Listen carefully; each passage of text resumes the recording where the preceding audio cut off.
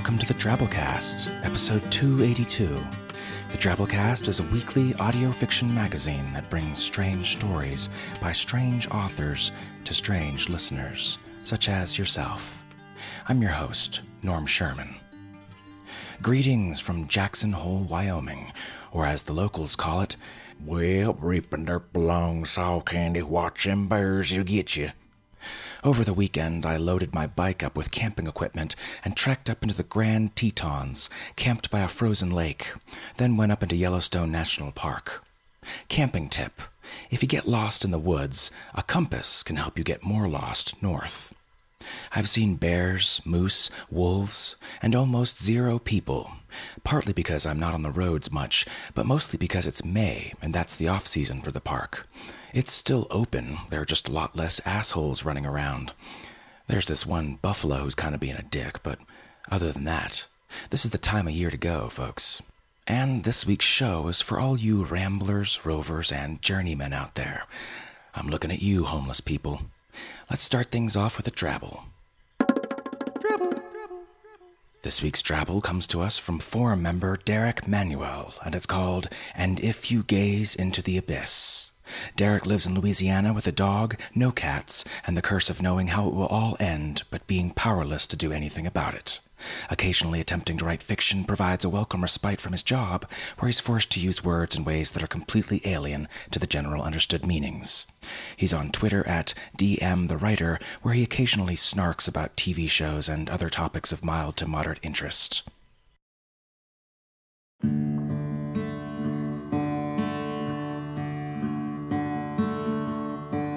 I started in the Mississippi Delta, which is not actually a delta, but an alluvial plain.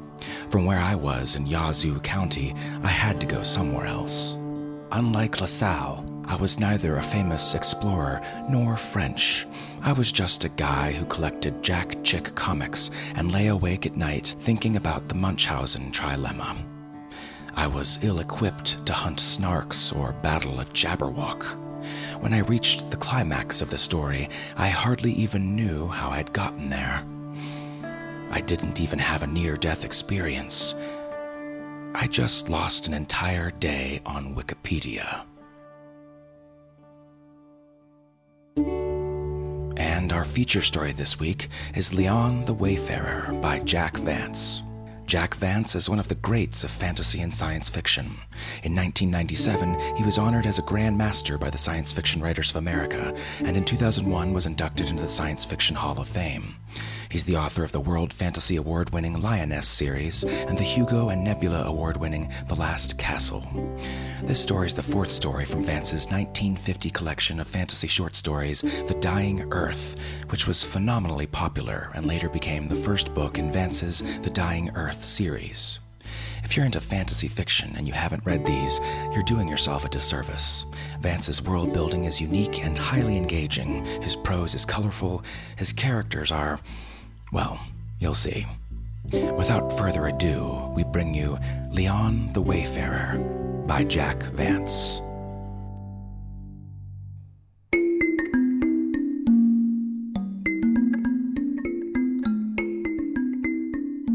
Through the dim forest came Liane the Wayfarer, passing along the shadowed glades with a prancing, light-footed gait. He whistled, he caroled, he was plainly in high spirits. Around his finger he twirled a bit of wrought bronze, a circlet graved with angular crabbed characters, now stained black. By excellent chance he had found it, banded around the root of an ancient yew. Hacking it free, he had seen the characters on the inner surface, rude, forceful symbols, doubtless the cast of a powerful antique rune. Best take it to a magician and have it tested for sorcery. Liane made a wry mouth. There were objections to the course. Sometimes it seemed as if all living creatures conspired to exasperate him. Only this morning, the spice merchant, what a tumult he had made dying. How carelessly he had spewed blood on Liane's cock-combed sandals. Still, thought Liane, every unpleasantness carried with it compensation. While digging the grave, he had found the bronze ring. and Liane's spirit soared. He laughed in pure joy. He bounded, he leapt. His green cape flapped behind him. The red feather in his cap winked and blinked. But still, Liane slowed his step. He was no whit closer to the mystery of the magic, if magic the ring possessed. Experiment, that was the word. He stopped where the ruby sunlight slanted down with hindrance from the high foliage, examined the ring, traced the glyphs with his fingernail. He peered through. A faint film? A flicker? He held it at arm's length. It was clearly a coronet.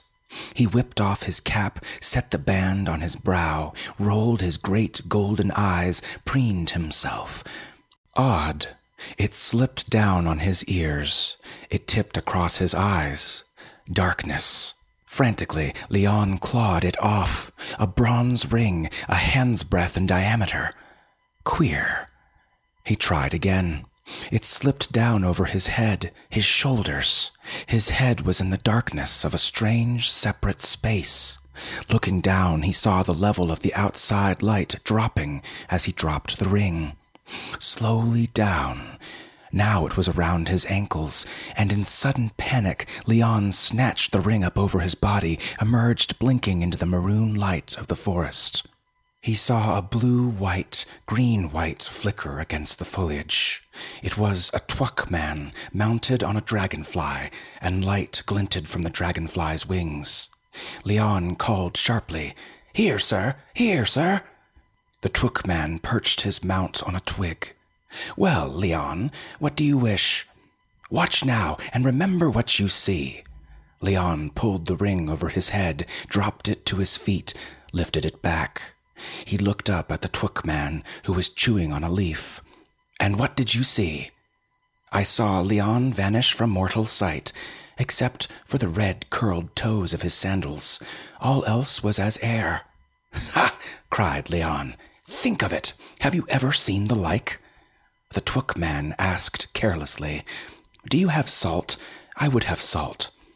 Liane cut his exultation short, eyed the twuck man closely. "What news do you bring me?" 3 herbs killed Florian the dream builder and burst all his bubbles.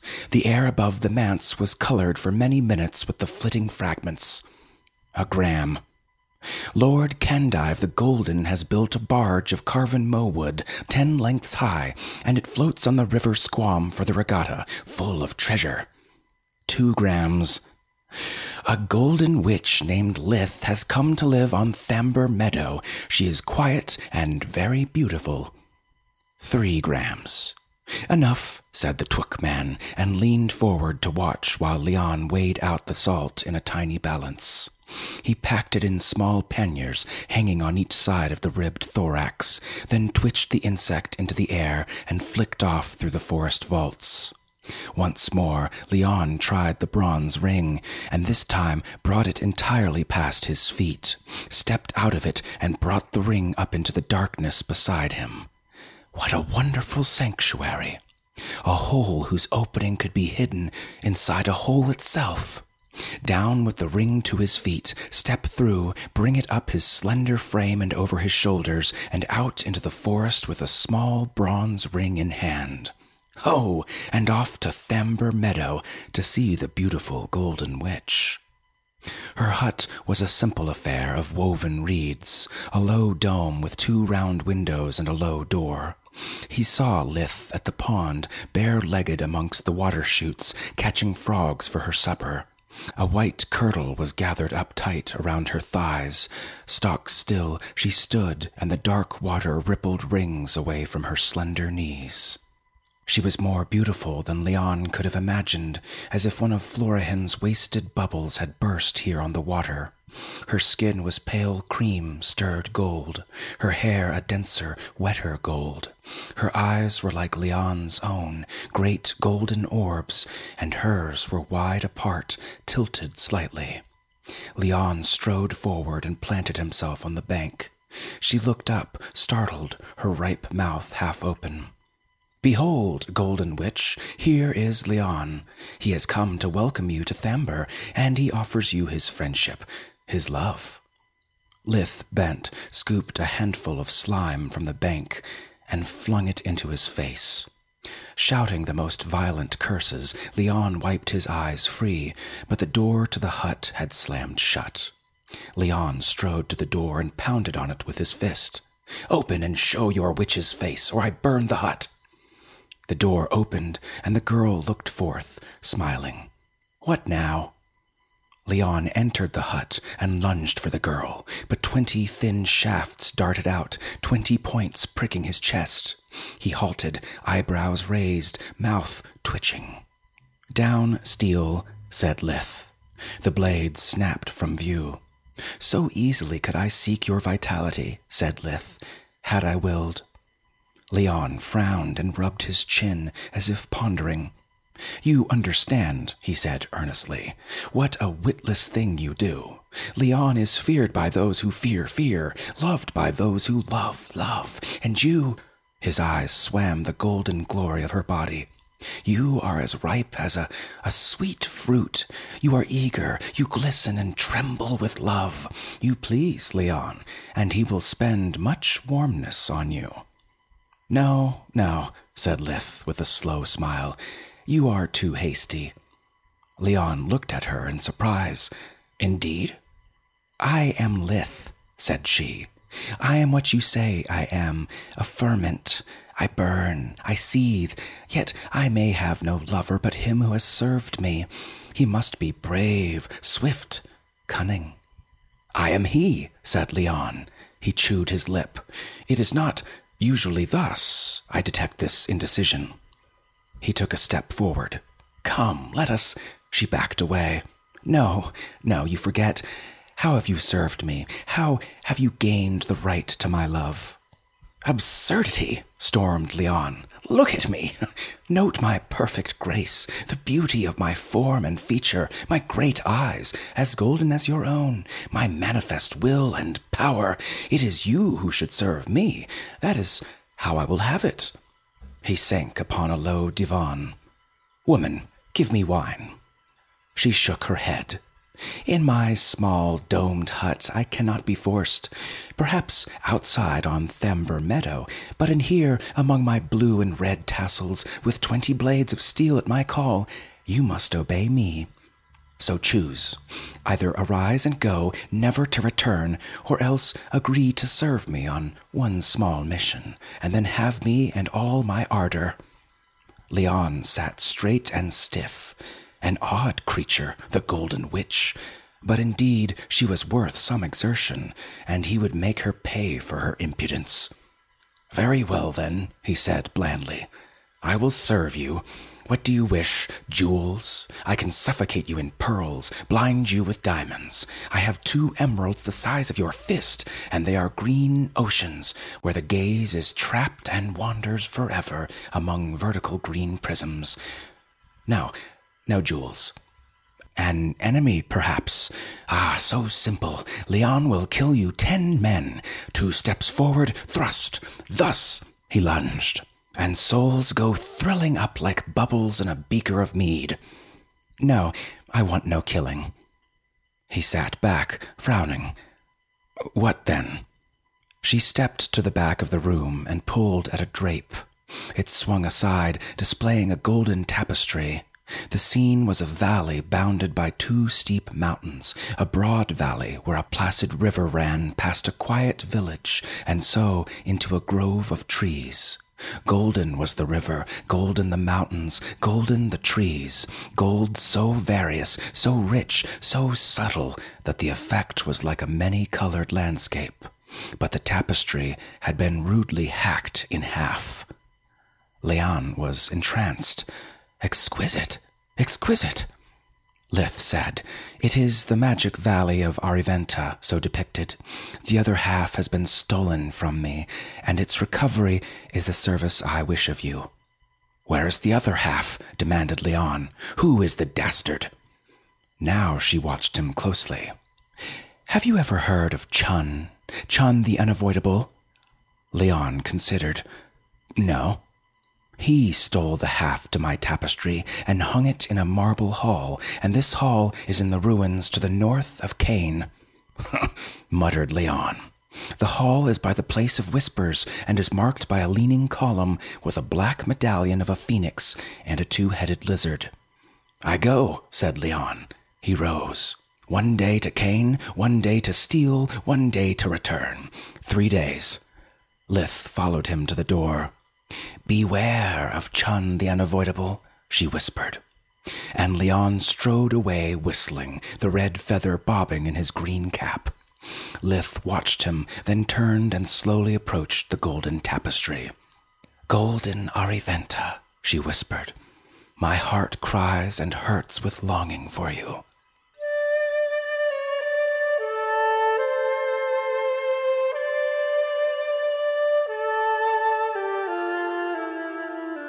The Derna is a swifter, thinner river than the Squam, its bosomy sister to the south, and where the Squam wallows through a broad dale, purple with horse blossom, pocked white and gray with crumbling castles, the Derna has sheared a steep canyon overhung by forested bluffs. An ancient flint road long ago followed the course of the Derna, but now the exaggeration of the meandering has cut into the pavement, so that Liane, treading the road to Cain, was occasionally forced to leave the road and make a detour through banks of thorn and the tube grass which whistled in the breeze. The red sun, drifting across the universe like an old man creeping to his deathbed, hung low to the horizon when Liane breasted Porphyron Scar, looked across white-walled Cain and the blue bale of San Real beyond. Directly below was the marketplace, a medley of stalls selling fruits, slabs of pale meat, mollusks from the slime banks, dull flagons of wine. And the quiet people of Cain moved among the stalls, buying their sustenance, carrying it loosely to their stone chambers. Beyond the marketplace rose a bank of ruined columns like broken teeth, legs to the arena built 200 feet from the ground by Mad King Shin. Beyond, in a grove of bay trees, a glossy dome of the palace was visible, where Candive the Golden ruled Cain and as much of Ascolace as one could see from a vantage on the Porphyron Scar. The Derna, no longer a flow of clear water, poured through a network of dank canals and subterranean tubes, and finally seeped past rotting wharves into the Bay of San Real. A bed for the night, thought Liane, then to his business in the morning. He leapt down the zigzag steps, back, forth, and came out into the marketplace. And now he put on a grave demeanor. Liane the Wayfarer was not unknown in Cain, and many were ill-minded enough to work him harm. He moved sedately in the shade of the Panone wall, turned through a narrow cobbled street bordered by old wooden houses glowing the rich brown of old stump water in the rays of the setting sun, and so came to a small square and the high stone face of the Magician's Inn. The host, a small fat man, sad of eye, with a small fat nose the identical shape of his body, was scraping ashes from the hearth. He straightened his back and hurried behind the counter to his little alcove. Liane said, "A chamber, well aired, and a supper of mushrooms, wine, and oysters." The innkeeper bowed humbly. "Indeed, sir. How will you pay?" Liane flung down a leather sack, taken this very morning. The innkeeper raised his eyebrows in pleasure at the fragrance. "The ground buds of the space bush, brought from a far land," said Liane. "Excellent. Your chamber, sir, and your supper at once." As Liane ate, several other guests of the house appeared and sat before the fire with wine, and the talk grew large and dwelt on wizards of the past and the great days of magic. "Great Fandowl knew a lore now forgot," said one old man with hair dyed orange. "He tied white and black strings to the legs of sparrows and sent them veering to his direction, and where they wove their magic woof, great trees appeared, laden with flowers, fruits, nuts, or bulbs of rare liqueurs. It is said that thus he wove great Da forest on the shores of Sun Ra water. "Ha!" said a dour man in a garment of dark blue, brown, and black. "This I can do." He brought forth a bit of string, flicked it, whirled it, spoke a quiet word, and the vitality of the pattern fused the string into a tongue of red and yellow fire, which danced, curled, darted back and forth along the table, till the dour man killed it with a gesture. "And this I can do," said a hooded figure in a black cape sprinkled with silver circles. He brought forth a small tray, laid it on the table, and sprinkled therein a pinch of ashes from the hearth. He brought forth a whistle and blew a clear tone, and up from the tray came glittering motes, flashing the prismatic colors, red, blue, green, yellow. They floated up a foot and burst in coruscations of brilliant colors, each a beautiful star-shaped pattern, and each burst sounded a tiny repetition of the original tone, the clearest, purest sound in the world. The motes became fewer, the magician blew a different tone, and again the motes floated up to burst in glorious ornamental spangles. Another time, another swarm of motes. At last the magician replaced his whistle, wiped off the tray, tucked it inside his cloak, and lapsed back to silence. Now the other wizard surged forward, and soon the air above the table swarmed with visions, quivered with spells. One showed the group 9 new colors of ineffable charm and radiance. Another caused a mouth to form on the landlord's forehead and revile the crowd, much to the landlord's discomfiture, since it was his own voice.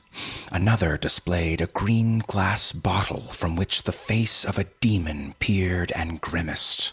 Another, a ball of pure crystal, which rolled back and forward to the command of the sorcerer who owned it, and who claimed it to be an earring of the fabled Master Sankaferin. Liane had attentively watched all, crowing in delight at the bottled imp, and trying to cozen the obedient crystal from its owner, without success. And Liane became pettish, complaining that the world was full of rock-hearted men. But the sorcerer with the crystal earring remained indifferent, and even when Liane spread out 12 packets of rare spice, he refused to part with his toy. Liane pleaded, "I wish only to please the witch Lith." "Please her with spice, then," Liane said ingeniously.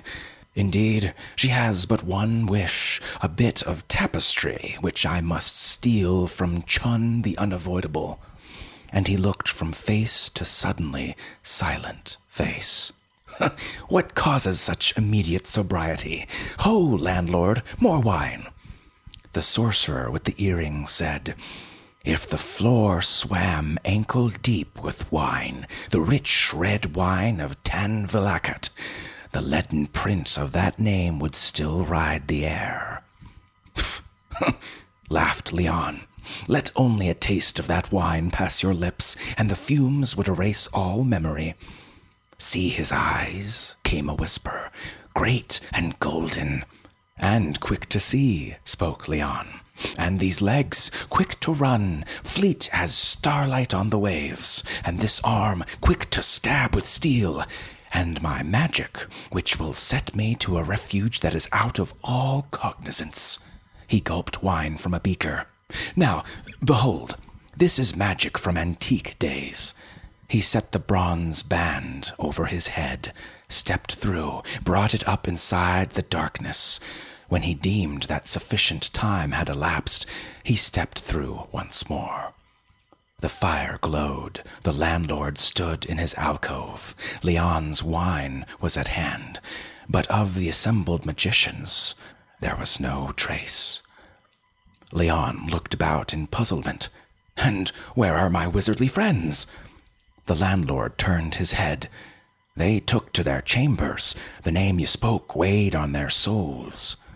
And Liane drank his wine in frowning silence.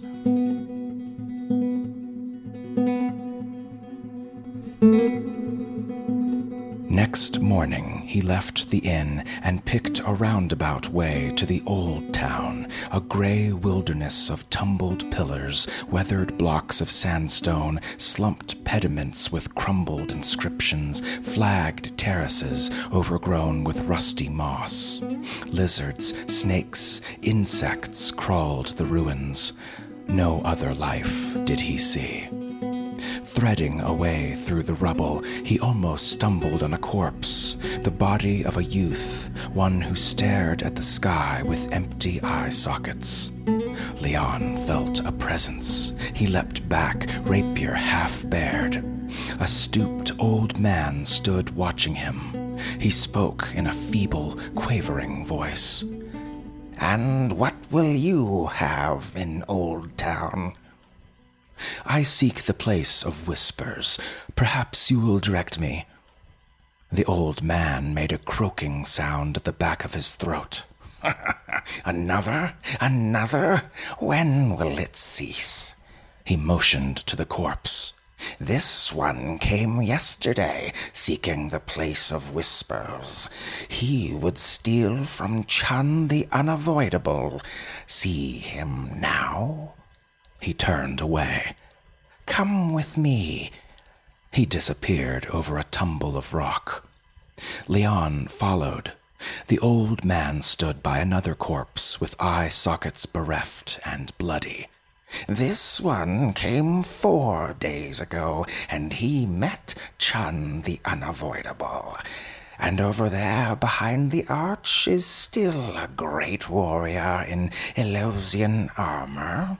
And there, He pointed, and there, like crushed flies." He turned his watery blue gaze back to Liane. "Return, young man, return, lest your body lie here in its green cloak to rot on the flagstones." Liane drew his rapier and flourished it. "I am Liane the Wayfarer. Let them who offend me have fear. And where is the place of whispers?" "If you must know," said the old man, "it is beyond that broken obelisk, but you go to your peril." "I am Liane the Wayfarer. Peril goes with me." The old man stood like a piece of weathered statuary as Liane strode off, and Liane asked himself, suppose this old man were an agent of Chun, and at this minute were on his way to harm him. Best to take all precautions. He leapt up on a high entablature and ran crouching back to where he had left the ancient. Here he came, muttering to himself, leaning on his staff. Liane dropped a block of granite as large as his head. A thud, a croak, a gasp, and Liane went on his way. He strode past the broken obelisk into a wide court, the place of whispers. Directly opposite was a long, wide hall, marked by a leaning column with a big black medallion, the sign of a phoenix and a two-headed lizard. Liane merged himself with the shadow of a wall and stood watching like a wolf, alert for any flicker of motion. All was quiet. The sunlight invested the ruins with dreary splendor. To all sides, as far as the eye could reach, was broken stone, a wasteland leached by 1,000 rains, until now the sense of man had departed, and the stone was one with the natural earth. The sun moved across the dark blue sky. Liane presently stole from his vantage point and circled the hall. No sight nor sign did he see. He approached the building from the rear and pressed his ear to the stone. It was dead, without vibration. Around the side, watching up, down, to all sides, a breach in the wall. Liane peered inside. At the back hung half a golden tapestry. Otherwise, the hall was empty. Liane looked up, down, this side, that. There was nothing in sight. He continued around the hall. He came to another broken place. He looked within. To the rear hung the golden tapestry, nothing else, to right or left, no sight or sound. Liane continued to the front of the hall and sought into the eaves, dead as dust. He had a clear view of the room, bare, barren except for the bit of golden tapestry. Liane entered, striding with long, soft steps. He halted in the middle of the floor. Light came to him from all sides except the rear wall. There was a dozen openings from which to flee, and no sound except the dull thudding of his heart. He took 2 steps forward. The tapestry was almost at his fingertips. He stepped forward and swiftly jerked the tapestry down from the wall, and behind was Chun the Unavoidable. Liane screamed. He turned on paralyzed legs, and they were leaden, like legs in a dream which refused to run. Chun dropped out of the wall and advanced. Over his shiny black back, he wore a robe of eyeballs threaded on silk. Liane was running, fleetly now. He sprang, he soared. The tips of his toes scarcely touched the ground. Out of the hall, across the square, into the wilderness of broken statues and fallen columns. And behind came Chun, running like a dog. Liane sped along the crest of a wall and sprang a great gap to a shattered fountain. Behind came Chun. Liane darted up a narrow alley, climbed over a pile of refuse, over a roof, down into a court. Behind came Chun. Liane sped down a wide avenue lined with a few stunted old cypress trees, and he heard Chun close at his heels. He turned into an archway, pulled his bronze ring over his head, down to his feet. He stepped through, brought the ring up inside the darkness. Sanctuary. He was alone in a dark magic space, vanished from earthly gaze and knowledge. Brooding silence, dead space. He felt a stir behind him, a breath of air. At his elbow, a voice said, "I am Chun, the Unavoidable."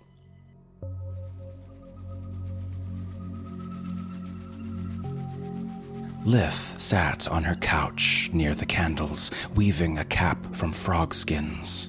The door to her hut was barred, the windows shuttered. Outside, Thember Meadow dwelled in darkness.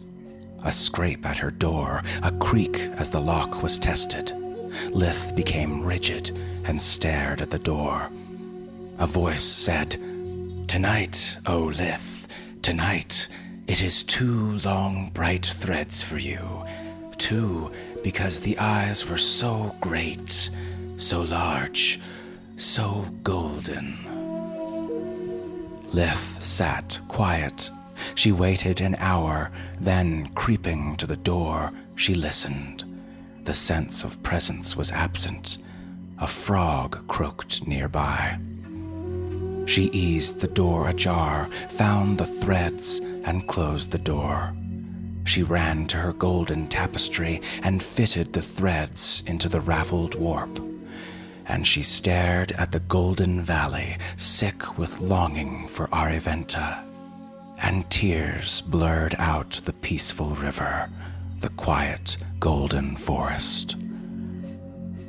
"The cloth slowly grows wider," she said. "One day it will be done, and I will come home."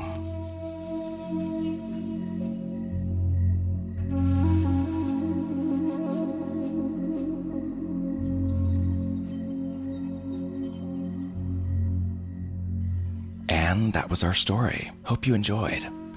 Now I totally want a coat of eyeballs, and to ride a dragonfly, and to turn invisible. Man, now I'm pettish too. Woman, give me wine. Despite being obviously embedded deep in the fantasy genre, there are none of your typical ingredients here. Liane isn't a hero. He's a sociopath who drops boulders on old geezers.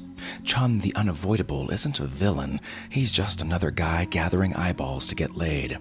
And Lith, well, she's hardly a damsel in distress, is she? She just wants to return to the home she loves, but at what cost to others? Love is blind, I guess, whether you've still got eyeballs or not. Hope you enjoyed this week's story. If you did, make a donation to the Drabblecast. Help put wind in our sails to travel that extra mile. It's easy. Go to drabblecast.org and click on either the one-time donation button, the $5 a month automatic subscription button, or the $10 a month automatic subscription button, which gets you access to the new Drabblecast premium feed with all sorts of cool bonus content each month for your ears and eyes only. This week, for example, a sequel to Frank Key's story last week, Pabstis Tack, is coming out in the B-Sides bonus feed, appropriately named The Return of Pabstis Tack. It's glorious. All right, moving on to our 100-character story winner this week, Lydia, with this one here. 4 times they took him, every time an anal probe. Now he was prepared. Every night he ate 3 fortune cookies, whole.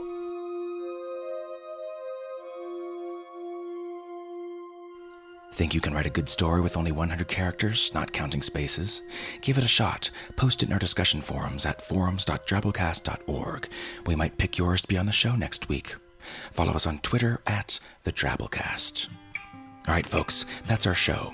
Remember, the Drabblecast is produced with the Creative Commons Attribution Non-Commercial No Derivatives License, which means you can't change or sell it, but feel free to share it all you like. Write us a review on iTunes, share us with a friend, spread the weird. Special thanks to our kick-ass episode artist this week, John Blazek. John's a music enthusiast and tabletop gamer, currently residing in Hawaii with his wife Z and 6-month-old daughter Guinevere Danger Blazek. He can usually be found locked in a climate-controlled room, drawing and listening to speed metal with his daughter. Check him out at www.artofjohnblaze.com. Our program this week was brought to you by Nikki Drayden, Managing Editor, Submissions Editor Nathan Lee, our Art Director Bo Kyer, with additional help from Tom Baker, David Steffen, and David Carvin. We'll see you next week, weirdos. Until then, this is Norm Sherman, reminding you, it is you who should serve me. That is how I will have it. And laughter and curses spilled like booze from a glass. Words were all slurred when spoke. Yes, words were all slurred when sloke.